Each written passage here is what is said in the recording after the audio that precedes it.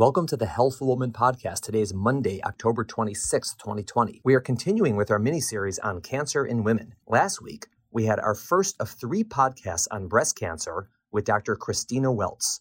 In that podcast, we discussed an overview of breast cancer, how common it is, but also how treatments have significantly improved. In today's podcast, Dr. Weltz and I discuss breast cancer screening and mammograms. We discuss recommendations for mammograms and why they differ across different groups that make recommendations. We also discuss which women might need more intensive screening. Thank you to Sharsheret for sponsoring our series on cancer in women. Sharsheret is a terrific nonprofit organization devoted to supporting women with breast and ovarian cancer and their families. Their website is www.sharsheret.org, and links to their website can be found on our social media posts and on our website. Thanks a lot. Have a great day. Welcome to today's episode of Healthful Woman, a podcast designed to explore topics in women's health at all stages of life. I'm your host, Dr. Nathan Fox, an OBGYN and maternal fetal medicine specialist practicing in New York City. At Healthful Woman, I speak with leaders in the field to help you learn more about women's health, pregnancy, and wellness. Why have mortality rates dropped? Why are women doing better? How much of that is due to improved screening versus improved treatments or therapy? I mean, obviously it's both, but you think it's more on the screening end or more on the therapy end, or is it more equal? It's more on the therapy end. Really? There's, and this again kind of reflects this concept that breast cancer is multiple different entities. The real improvements in the treatment of breast cancer have been a reflection of the realization that there are so many significant differences, for example, between estrogen positive breast cancer versus estrogen negative, or what's called HER2 positive breast cancer versus HER2 negative. And the development of treatments that really, so-called targeted treatments that really focus on what makes a certain breast cancer unique, and therefore what is the best way of treating that particular type of breast cancer. So those type of therapies unequivocally have been the most important breakthroughs and the reason that so many fewer people are dying of breast cancer. There's no question that early screening is incredibly beneficial. But the more that we learn about the different biologies of breast cancer, the more that we realize that even if detected a little bit later, if a targeted therapy is going to work well, it's going to work well whether the disease is detected at very small size versus a somewhat larger size. And I'm not trying to in any way negate the importance of screening. It is extremely important, and it definitely is a major contributor to why women are surviving breast cancer so much better than they used to. But there's no question that improved therapies are the number one reason. That's so interesting. And I think part of it may be germane to the question I was going to ask you next, which is, why is there so much controversy over when to start and how often to do breast cancer screening on women? I mean, it's unbelievable. It's like, it's like trying to pull out of Afghanistan. It was like, it's like impossible. Every organization has a different recommendation. I mean, the OB say one thing, the breast surgeon says something else, cancer says something else, the family medicine says something else. Everyone's all over the place. I know. Is that just because it doesn't really make a big difference, or is it because of the way people balance being too aggressive and doing too many biopsies versus not aggressive enough and missing cancers, and that's sort of subjective? Why is that? The main reason is that when groups get together to study this disease from an epidemiologic point of view, and from the point of view of the importance of early detection, the way in which they look at the disease is very, very different from the way that you or I would look at it, or very different from the way a breast cancer advocate would look at it, or very different from the way that a media person or someone in politics would look at it. So, for example, in the past, the NIH, the National Institutes of Health, have convened groups of really smart people who can sit down and look at the population numbers and get a sense of the frequency of breast cancer diagnosis relative to women's ages and do the most sophisticated epidemiologic studies asking the question whether women getting mammograms in their late 30s or early 40s really pays off on a population level. And those studies have usually gone in the direction of saying that the lives saved is not justified by the expense of screening every woman in that age group. When you say expense, do you mean expense dollars or expense like also time, pain, anxiety, things like that? Both dollars and false positives, biopsies that otherwise didn't need to be done, the very difficult to measure and I think overemphasized anxiety that a false positive image can bring out. And looking at those numbers, based on huge population based numbers, have very, very often come out with the recommendation to start mammographic screening not in your 30s or even in your 40s, but perhaps as late as age 50. And when those recommendations have been released, it's very, very normal to understand how horrified people would be. As a breast surgeon, I treat women in their 20s and 30s and early 40s all the time. And if one were a politician weighing in, for example, on those recommendations, and maybe you had someone in your family or you know someone who was diagnosed with breast cancer because they had a mammogram at age 40, you're going to say that this is utterly ridiculous. So it almost sort of becomes analogous to when you hear about what airlines do and how they make a determination as to whether a safety measure should be introduced, even if it's extremely expensive, based on the number of lives that could or could not be saved. It just sounds absurd that money and politics and those type of things really should come into play. But at the same time, when it comes to making screening policies, which are, major public health issues, saying that every woman at age 40 should start getting mammograms, the people who are making those recommendations have to make that based on things that just don't make sense to someone who knows someone who was diagnosed at age 38 with breast cancer and perhaps could have had a better outcome if they had been diagnosed earlier. At the same time, it's also important to realize that the studies often are behind the times. Right. So, for example, when the NIH convened, I believe in the early 90s, and came up with recommendations that led to the U.S. Preventative Task Force, for example, recommending starting mammograms at age 50, things had already changed. More women were being diagnosed with breast cancer at younger ages. Early interventions in treatment of breast cancer were showing success. And so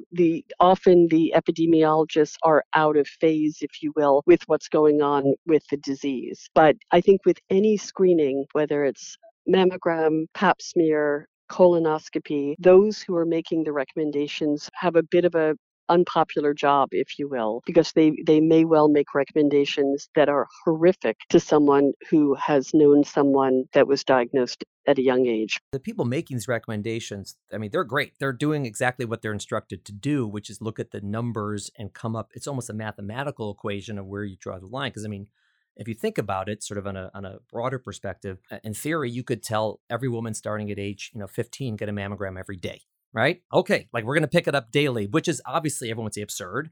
So the question is, where is the line that you draw? And they have to look at, Right. lives saved and cost and this. And again, cost meaning a lot of different things. And I think that's fine. And, they make the recommendations they make. But I think what's so often missed in these types of guidelines and recommendations, and it's missed because people will pick up on them. And by people, I mean insurance carriers will pick up on it. Hospital systems will pick up on it. Medical students being taught will get, taught these things. The recommendations are not intended to be nuanced. They're just like, okay, in a population, this is the best place to draw the line. But when we talk to patients individually, it needs to be nuanced because every person is different in terms of Absolutely. What is her risk factor. So we know, okay, in an obvious case where someone's at very high risk for breast cancer for some reason, okay, everyone agrees you have to change the bar. But it's not like binary. It's not like there's different ways to be at increased risk. And also, different people feel differently. We screen all the time in pregnancy, and some people are of the opinion of, I'd much rather screen as early and often as possible. I can deal with a false positive because I get the reassurance that I can go to sleep at night knowing we're not going to miss something. And for me, that's what's going to make me feel the most secure. And someone else might say, these tests are driving me crazy. I can't sleep at night because I'm so worried about them. I don't go to sleep at night worrying about breast cancer, whatever it is. I'd rather be on the other end. And those are both quite legitimate ways to go, and an overall sense of who they are as people and their overall wellness are both quite reasonable. And you can't put that in a recommendation. It doesn't exist. It's not possible. And also the things like, they're looking at lives saved, but someone might say, well, if I have two women who both get breast cancer and they both have surgery and they both survive and live to the same age, they're looked at as the same in these outcomes. But what if one of them had a tiny lumpectomy, went back to work, a week later, never to tell anyone, didn't need reconstructive surgery, and the other one had a double mastectomy, reconstruction, in and out of the hospital, had a complication. Her course, no one would prefer that course, even though at the end they're viewed the same in these recommendations. And again, it's not the fault of the people making them. They just can't have that granular level of information when making a recommendation for a whole country. I couldn't agree more. Let me give you just a couple of examples related to breast cancer that I think illustrate exactly what you're saying. I think it was 8 years ago, I may be wrong, but that the U.S. Preventative Task Force came out with very controversial recommendations about screening mammography that were very different from the American College of Radiology, the national OBGYN groups, breast surgery groups, etc. And their recommendation was to start screening at age 50. There were also recommendations talking about in older women to do mammographic screening every other year as opposed to on an annual basis. And I read their report about 10 times trying to understand what they were saying. It was, again, some of the language is difficult if you don't have a background in population-based public health. But nevertheless, one of the things that they emphasized in their report was that mammographic screening often picks up ductal carcinoma in situ. And ductal carcinoma in situ is breast cancer, but it's what we call stage 0 breast cancer, because with ductal carcinoma in situ, the cancer cells are caught so early that they are still contained inside of the ducts that run throughout the breast tissue. And these cancer cells can be as aggressive or as non-aggressive as any actual invasive breast cancer. But because the cells are contained inside of the ducts, they are trapped, if you will. And at that stage of diagnosis, there's no potential for metastasis. The cells cannot get into the lymph nodes, they cannot get into the body, and the disease, therefore, is completely curable. So there are many things about ductal carcinoma in situ that we have yet to discover. Most importantly,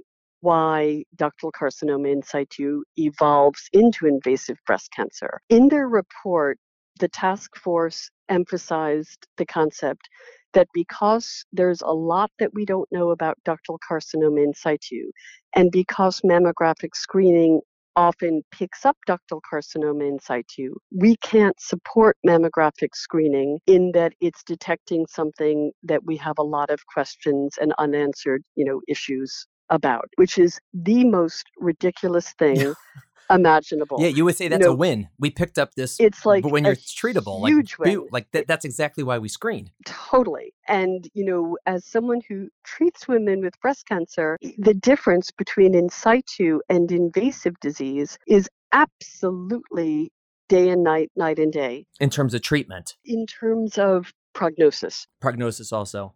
Really in terms of prognosis and treatment. And it's sort of a little bit of another story. There are many women who have ductal carcinoma in situ who need to have mastectomies. So it's a little bit of a paradox that early stage doesn't always translate into lesser surgery. But very, very important that these women do not need chemotherapy. They do not have to worry about, again, the lymph nodes containing cancer. They do not have to worry about the possibility of, what we're ultimately trying to avoid and treat against is the development of breast cancer that leaves the breast and metastasizes into the body. That cannot happen with ductal carcinoma in situ. So for this group of people from multiple different specialties to fail to understand that type of thing and advocate for later and less frequent screening because this ductal carcinoma in situ thing is confusing to them is absurd. And I think another example also relates to what you were just saying, for example, in the use of screening and testing during pregnancy. You'll read in these various reports that that there's a huge cost to the anxiety of a woman having a mammogram and being told that she needs a biopsy, and that biopsy is done and results in a benign finding, which is, of course, what we're hoping for. And these reports will try to quantify that so-called cost as a major factor in making their screening recommendations. And of course, one doesn't want to have any screening tools that's set up for high numbers of false positives. But again, having treated many, many women who have gone through such a process of having a biopsy because something was detected on a clinical exam or a mammographic exam that turned out to be benign, people, as you were just saying, could not be happier. And so to say that that kind of emotional cost is a reason not to screen is also really judgmental, I think, Yeah. and somewhat misogynistic, I think, and really missing the point. So those would be, I would say, two examples of how screening public policy recommendation makers often miss the point of the reality of what's going on. I'm going to make you put on your working for the senator hat again. How much of this do you think is related to just people missing the boat, which happens all the time in the world, versus traditionally, and I don't know if it's the same now or not, you tell me, the people making these recommendations were all men and the people receiving them were all women? Yeah, it's a really good point. I mean, I would say that's a very big part of it. And I would say, for example, that this concept of the emotional cost of needing further evaluation for a screening finding really smacks of kind of, oh, these hysterical women, how are they, we can't put them through this. They can't handle it. It really is somewhat reminiscent of that. And I think that really would be a good example of that. Is it This sort still of that way? concept. I mean, are the numbers still the same? I would imagine that they're different, but I mean, I just don't know, like, in terms of in your specialty or people of, expertise in cancer, I imagine that there's a much higher percentage of women now than before, but I just don't know if Oh, it's, yeah. yeah. Oh, in terms of specialists treating the disease? Or the people making these policies and decisions. I just don't know Oh, what the yeah. numbers Oh, are. it's changed dramatically. I mean, it's a really fascinating history from the point of view of what evolved in the treatment of breast cancer really was a reflection of what was going on in American society. Prior to the feminist movement of the early 1970s, the dogma in the treatment of breast cancer was that everybody got a radical mastectomy. And, you know, part of the issue is that back then, in the early 20th century up until the 1980s, again, women without the benefit of screening were presenting with very locally advanced disease. And we did not have the chemotherapy treatments and the hormonal treatments that could shrink locally advanced disease and open the opportunity for smaller surgeries to be done. So the radical mastectomy, where the entire breast and all of the underlying muscles and all of the surrounding lymph nodes were removed, was really the only available option for the treatment of breast cancer. But the problem that evolved was, as there was more awareness and as there was more screening and as there were more treatment options systemically, things got to the point in the 1970s and early 1980s where,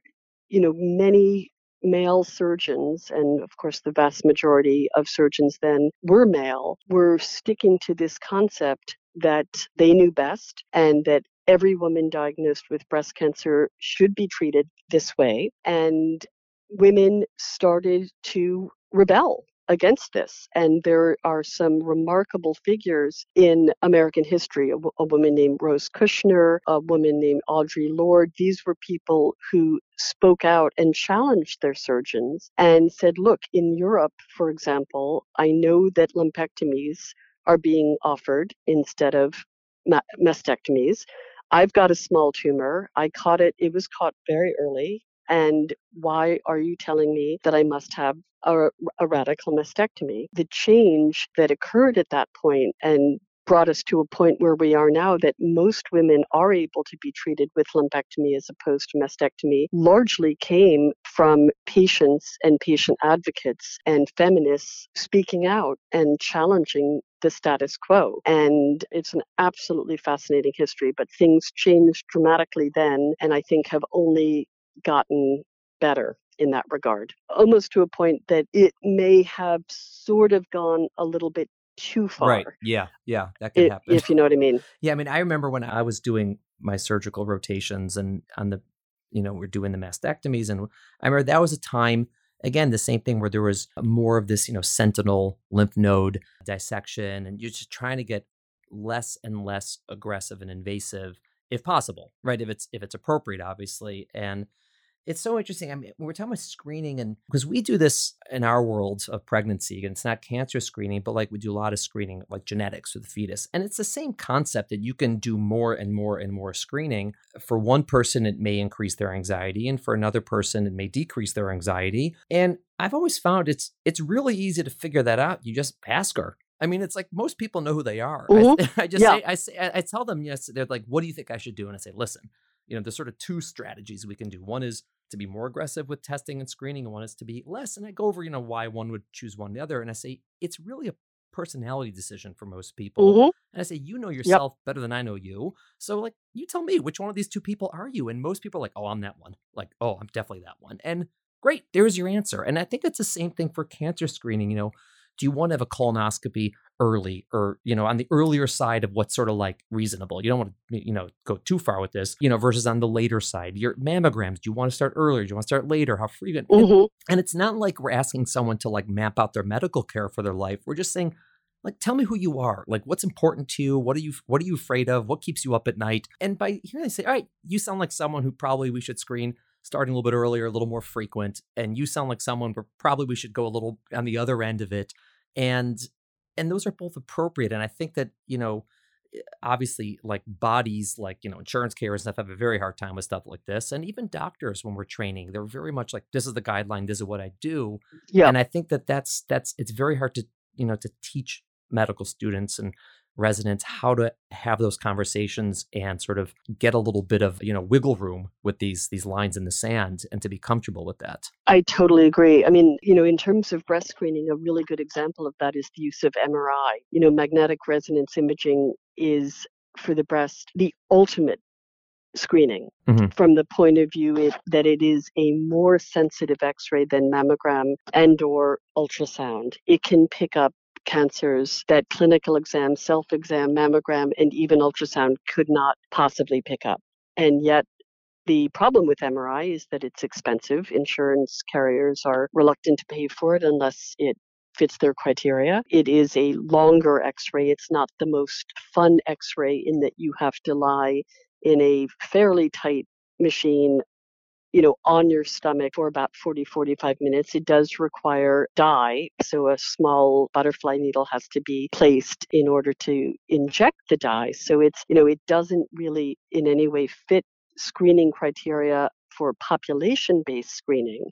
But for women who are at very high risk, women who carry BRCA mutations, and women who have had breast cancer in the past who need more intensive, more sensitive screening moving forward, it is the way to go. And it's exactly as you were saying, in discussing with a woman, for example, who's undergone a lumpectomy and is going to be followed carefully over the years, do we add a yearly MRI to supplement their yearly mammogram or not? Some women might say, I couldn't stand having that MRI. I'm never going to do it again. And I think that's absolutely part of the equation. And some women would rather say, if there is an imaging modality that could pick something up, whether it's a recurrence or a new cancer, as early as possible, yes, I'm all for it. Then I think that women should have the yearly MRI. And I have those conversations with people all the time. And I completely agree with you that guidelines and algorithms play a role, but you have to understand who the patient is and what makes sense for them. And I could not agree with you more. Yeah, and sometimes, listen, the reality of it is sometimes insurance won't cover this. Sometimes people are like, all right, I'll pay for it. Like I'll I pay to do a lot of things in the world to make me feel better, make me happy, give me whatever. And if this is going to be it, okay. Like it's not, the insurance carrier is just dictating who's paying for what. It doesn't dictate what's appropriate or not. And this is complex, obviously, with healthcare, but these are adults. People make decisions all the time about what they do and what they don't do and what risks they take and what they spend their money on. And it's just to not allow them that, what we call autonomy, the control over their own decisions it's a problem. Totally agree. And I also find, I realize the insurance people, they're in a tough position too. Everybody is. But I do find when I get on the phone with the insurance people and explain a situation to them, the same reason that might make a given woman more inclined to want that annual MRI reflects something related to her history or the nature of her prior cancer, if applicable, that when I explain that to the insurance carrier for what it's worth, often they'll hear you and they'll sort of make a way of working around their guidelines that makes it work if you get a nice one. I'm curious, I'm sure, our listeners out there and women are, because they're getting different messages, from all over the place. What do you recommend in terms of sort of baseline, average risk woman, no other factors coming into it? When do you recommend women start? Number one, self breast exams, if at all. You may say I don't recommend them at all. Number two, breast exams by doctors. And number three, imaging like mammogram, for example. Again, this is just your baseline. Obviously, it could change based on a lot of things. Oh, sure, absolutely. So for the average woman, if you will, not someone who we worry about a genetic predisposition or a BRCA gene in the family or something of that nature, working kind of backwards, mammograms, I agree with the recommendation to start screening at age 40. And I agree with the recommendation that it should be done yearly. And one issue that comes up not infrequently is what to do when women get older. A lot of times geriatricians, internists, and gynecologists have to struggle with the question of, if you have a woman who is well into her 80s, should she continue to get yearly mammogram or not? These are, again, situations that I think have to be determined on a case-by-case basis, taking into consideration individual patient medical issues, etc. Right. And I think that has to be judged. But I feel that annual screening at age 40 is the right thing. And I do not agree that screening should start at age 50, as that one task force had recommended. In terms of clinical exam, I agree, the general recommendation, the recommendations are a little bit vague because there's data in various directions related to the efficacy of clinical exam in picking up breast cancer. And again, that relates to what I was talking about earlier, in that doing a clinical breast exam is so incredibly challenging, particularly in premenopausal women who have relatively much denser tissue. But I think that women in their 30s, in doing their yearly visits to their internist and or their gynecologist, absolutely should be getting clinical exams, even though we do know that there can be things missed and we know that there can be things detected that require, again, imaging workup, possibly biopsy. But I think it's all for the best. Self-exam is probably the trickiest. Current recommendation for self-exam is against doing it, which is such a seemingly bizarre recommendation, given the fact that up until recently, the most common way in which breast cancer was diagnosed would be a woman finding a lump in her own breast. So it seems very bizarre and contradictory, given that, to tell women that they should not do monthly self-breast exam, which is the current recommendation. Again, the reasons for that recommendation are hard to justify scientifically. It's it's one thing to do a study where you take a population of 100,000 women and half of them get annual mammogram and half of them do not get annual mammogram, and you wait and see what the ultimate mortality from breast cancer is and the difference that mammographic screening can make. Those are tricky studies to do, but they are doable. Very, very difficult to do studies looking at the efficacy from a screening point of view of self-exam. But part of the reason that that recommendation exists is that these studies have actually been done and have shown that doing breast self-exam does not translate into saving lives from breast cancer. They were interesting studies that were conducted in China during the 1970s. And in that setting, screening mammography was not available. And clinical exam, I don't really know how available or how routine it was. But the study design was to take tens of thousands of women who worked in factories, textile factories in China. And not only did they work there, but their entire lives revolved around the factory. They lived there, etc. And half of the factories provided intensive education about doing breast self-exam. It taught women how to do it. It taught them when in the month they should do it. It had reminders. You would take a shower and there would be a poster hanging in the shower. Have you done your breast self-exam? So it did everything it could to encourage women to do breast self-exam. And in the other half of the factories, there was nothing said or no education provided about doing self-breast exam. They had a control, for what it's worth, of teaching women how to avoid lower back pain as sort of a instructional, a study design control. And basically what the study showed was that there was no difference in dying of breast cancer between the two groups. It was found that the women who did the self-breast exam were diagnosed with a slightly earlier stage of breast cancer, but even that wasn't statistically meaningful. And so that study, which again, not an easy study to design or conduct,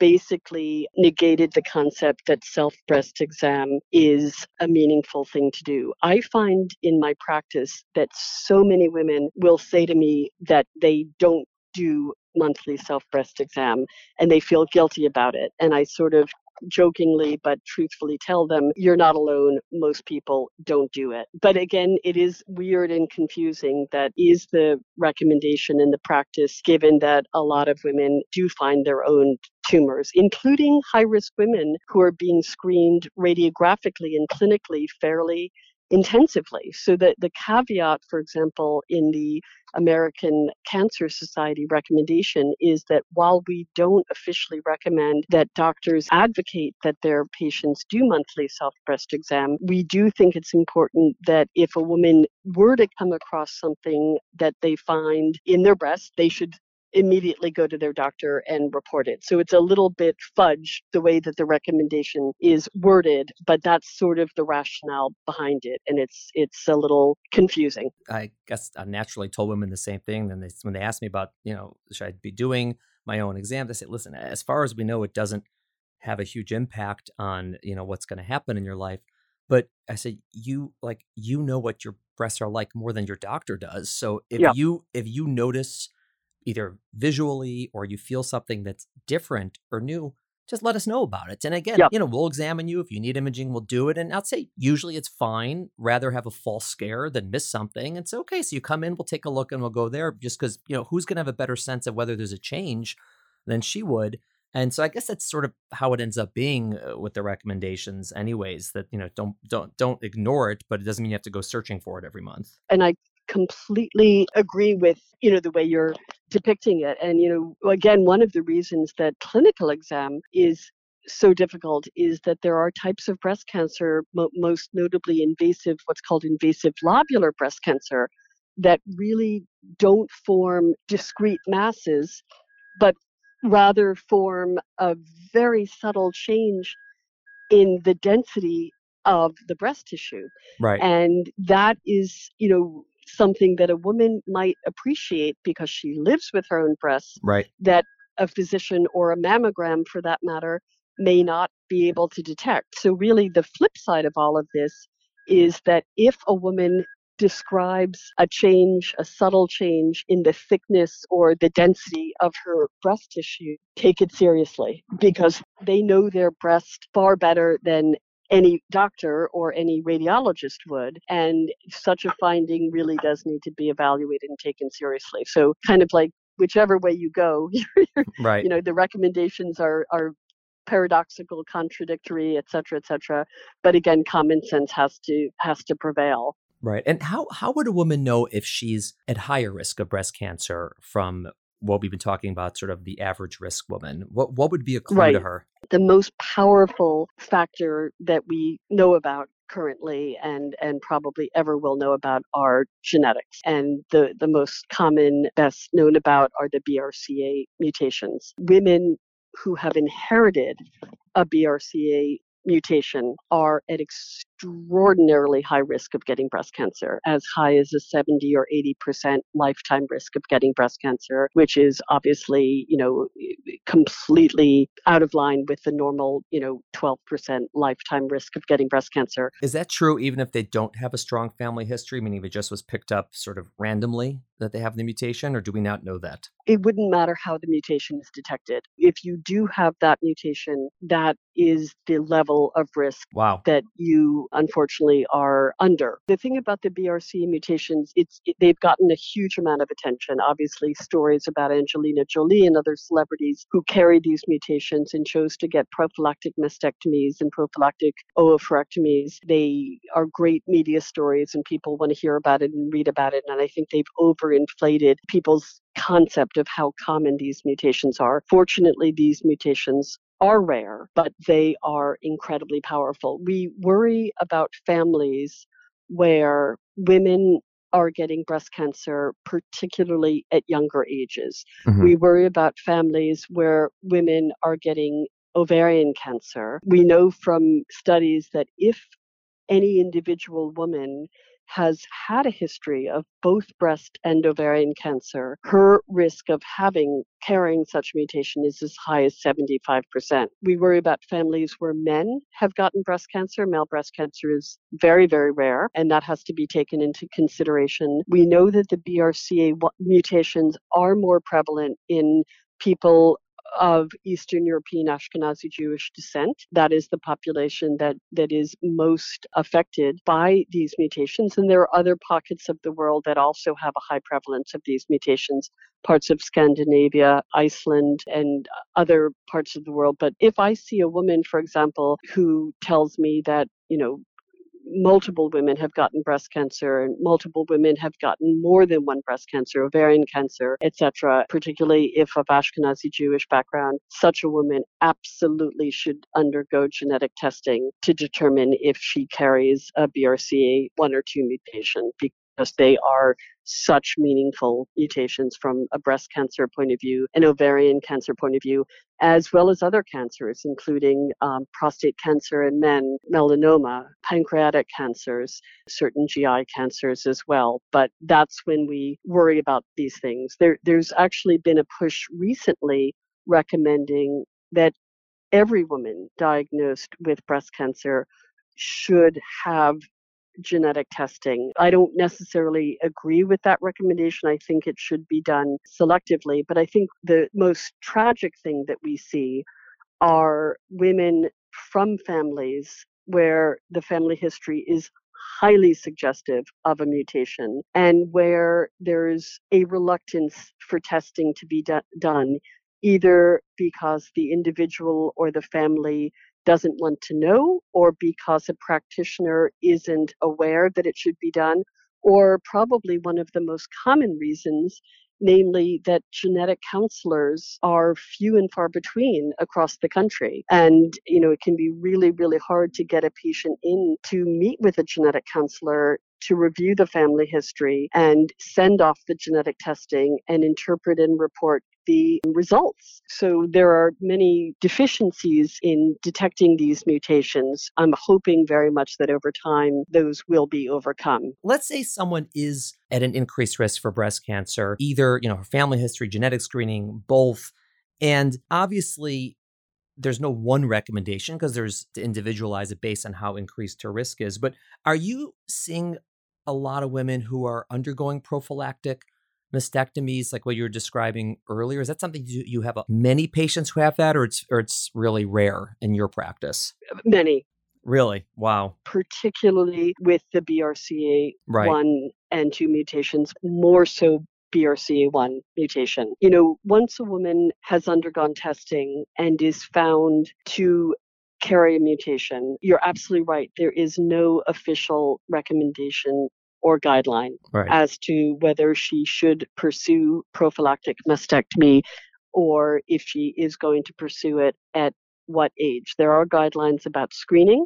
We do start the MRIs that we were talking about earlier as young as early 20s. We certainly, in your field, very strongly recommend consideration of oophorectomy Right. by early 40s. But with regard to the breast, there are no official recommendations. In facing these decisions, a lot of issues often come into play. Women, for example, who lost a mother to breast or ovarian cancer and inherited a BRCA gene, for example, from that mother, I find and the literature supports this as well, tend to opt for early prophylactic mastectomy. Whereas women who had not experienced that type of personal loss are somewhat more comfortable with screening. I do find also that when women who carry BRCA mutations who are undergoing intensive screening are found to have a breast cancer. And since they are undergoing such intensive screening, these tend to be detected very early, thank goodness. I do find in my practice that the vast majority of such women will choose to have bilateral mastectomy. Right. Very, Meaning they, in theory, they could be treated with something less aggressive. They're like, all right, yes. A plus B, I'm done.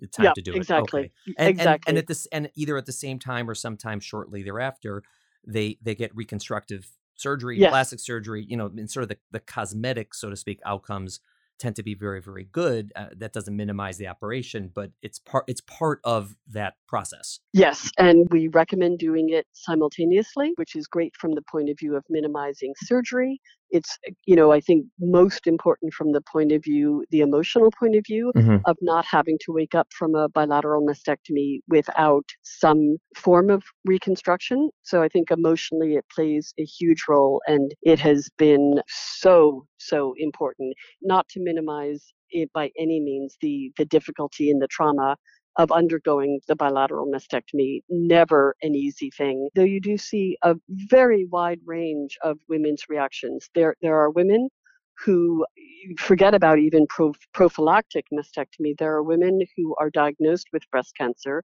who need mastectomies, who will not undergo the surgery. And even Right. realizing that their life could be at risk, they will not have the surgery done. On the other, and that gets into some, interesting psychological aspect of the whole situation. On the other end of the spectrum, I have women who inherited a BRCA mutation who walk in my office at age 23, 25 Let's do it. and say, Right. I'm ready to do it. Can we do it next week? And so there's a huge range in attitudes toward it. I think another thing that's challenging in young women is how a woman who carries a mutation juggles their risk together with the prospect of childbearing. Sure. So many things come into play. Obviously, if one chooses to have the prophylactic mastectomy early, women are going to worry about being deformed. Is anybody going to want to be with them? Right. Obviously, breastfeeding is absolutely off the table. And on the flip side, if a woman who has a BRCA mutation wants to delay prophylactic mastectomy until they're in a relationship, until they're in a marriage, until they've had children, they are nevertheless facing the possibility of being diagnosed with an aggressive breast cancer at a young age. And obviously the consequences of that are huge and very far reaching. So very, very difficult situation for those women making those decisions at